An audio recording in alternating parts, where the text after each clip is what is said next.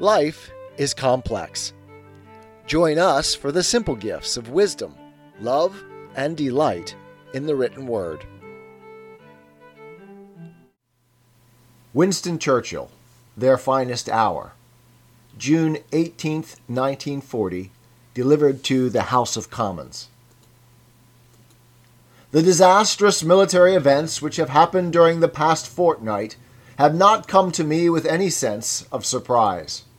Indeed, I indicated a fortnight ago as clearly as I could to the House that the worst possibilities were open, and I made it perfectly clear that whatever happened in France would make no difference to the resolve of Britain and the British Empire to fight on, if necessary for years, if necessary alone. During the last few days, we have successfully brought off the great majority of the troops we had on the line of communication in France, and 7/8 of the troops we have sent to France since the beginning of the war, that is to say, about 350,000 out of 400,000 men, are safely back in this country. Others are still fighting with the French, and fighting with considerable success in their local encounters against the enemy. We have also brought back a great mass of stores, rifles and munitions of all kinds which had been accumulated in France during the last 9 months. We have, therefore, in this island today, a very large and powerful military force. This force comprises all our best trained and our finest troops, including scores of thousands of those who have already measured their quality against the Germans and found themselves at no disadvantage. We have under arms at the present time in this island over 1.25 million men. Behind these we have the local defense volunteers, numbering 500,000, only a portion of whom, however, are yet armed with rifles or other firearms.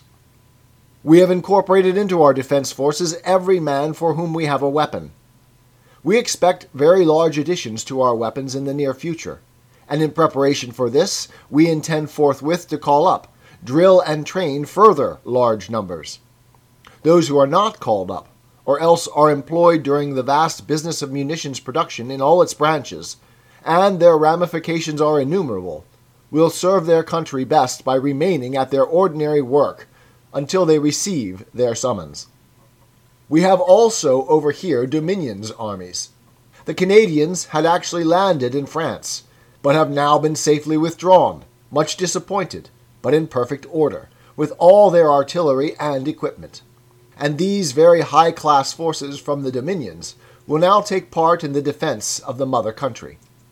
It seems to me that as far as seaborne invasion on a great scale is concerned, we are far more capable of meeting it today than we were at many periods in the last war, and during the early months of this war before our other troops were trained, and while the BEF had proceeded abroad.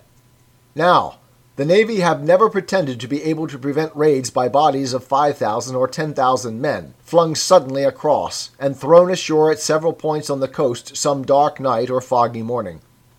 The efficacy of sea power, especially under modern conditions, depends upon the invading force being of large size.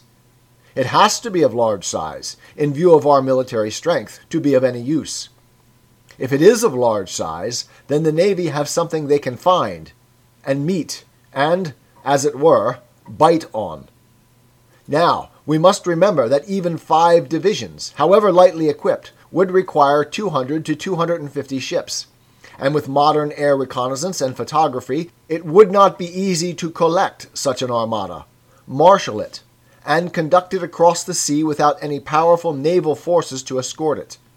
And there would be very great possibilities, to put it mildly, that this armada would be intercepted long before it reached the coast, and all the men drowned in the sea, or, at the worst, blown to pieces with their equipment while they were trying to land.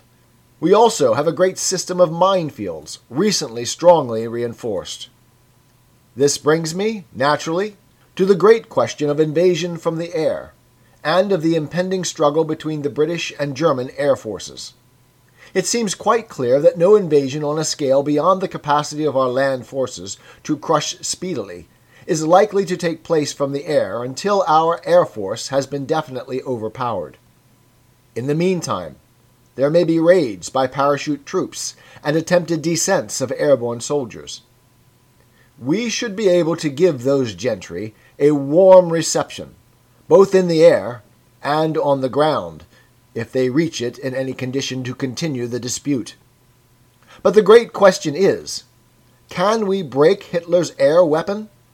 Now, of course, it is a very great pity that we have not got an air force at least equal to that of the most powerful enemy within striking distance of these shores.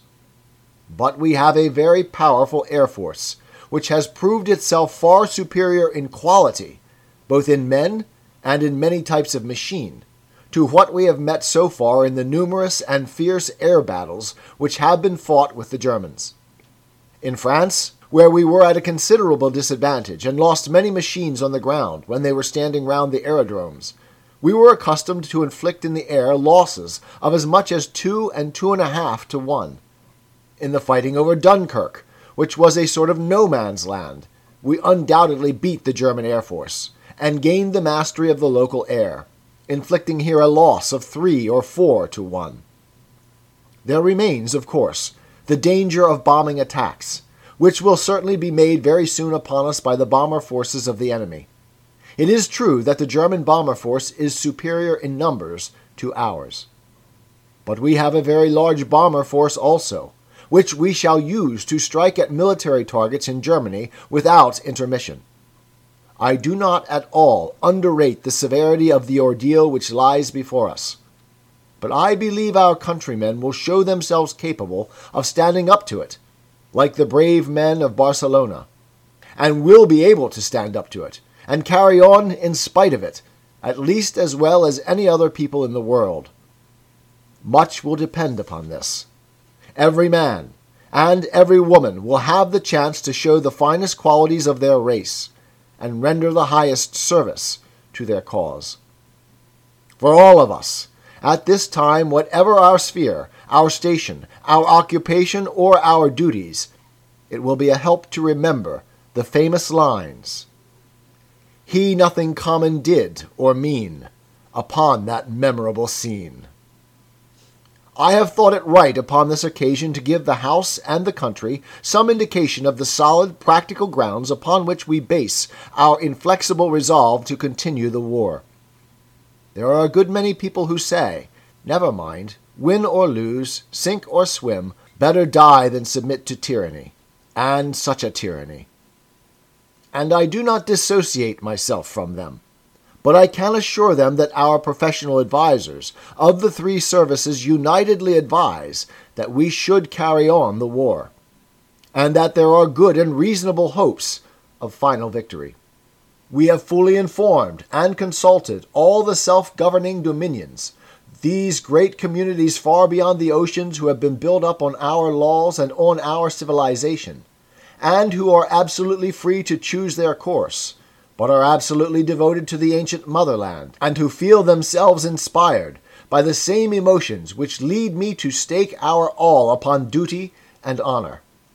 We have fully consulted them, and I have received from their prime ministers, Mr. Mackenzie, King of Canada, Mr. Menzies of Australia, Mr. Fraser of New Zealand, and General Smuts of South Africa, that wonderful man with his immense profound mind and his eye watching from a distance the whole panorama of European affairs.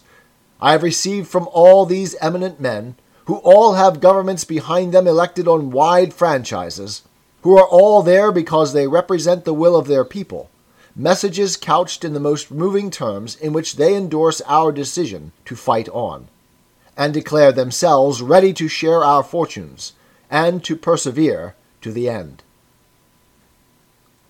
During the first 4 years of the last war, the Allies experienced nothing but disaster and disappointment.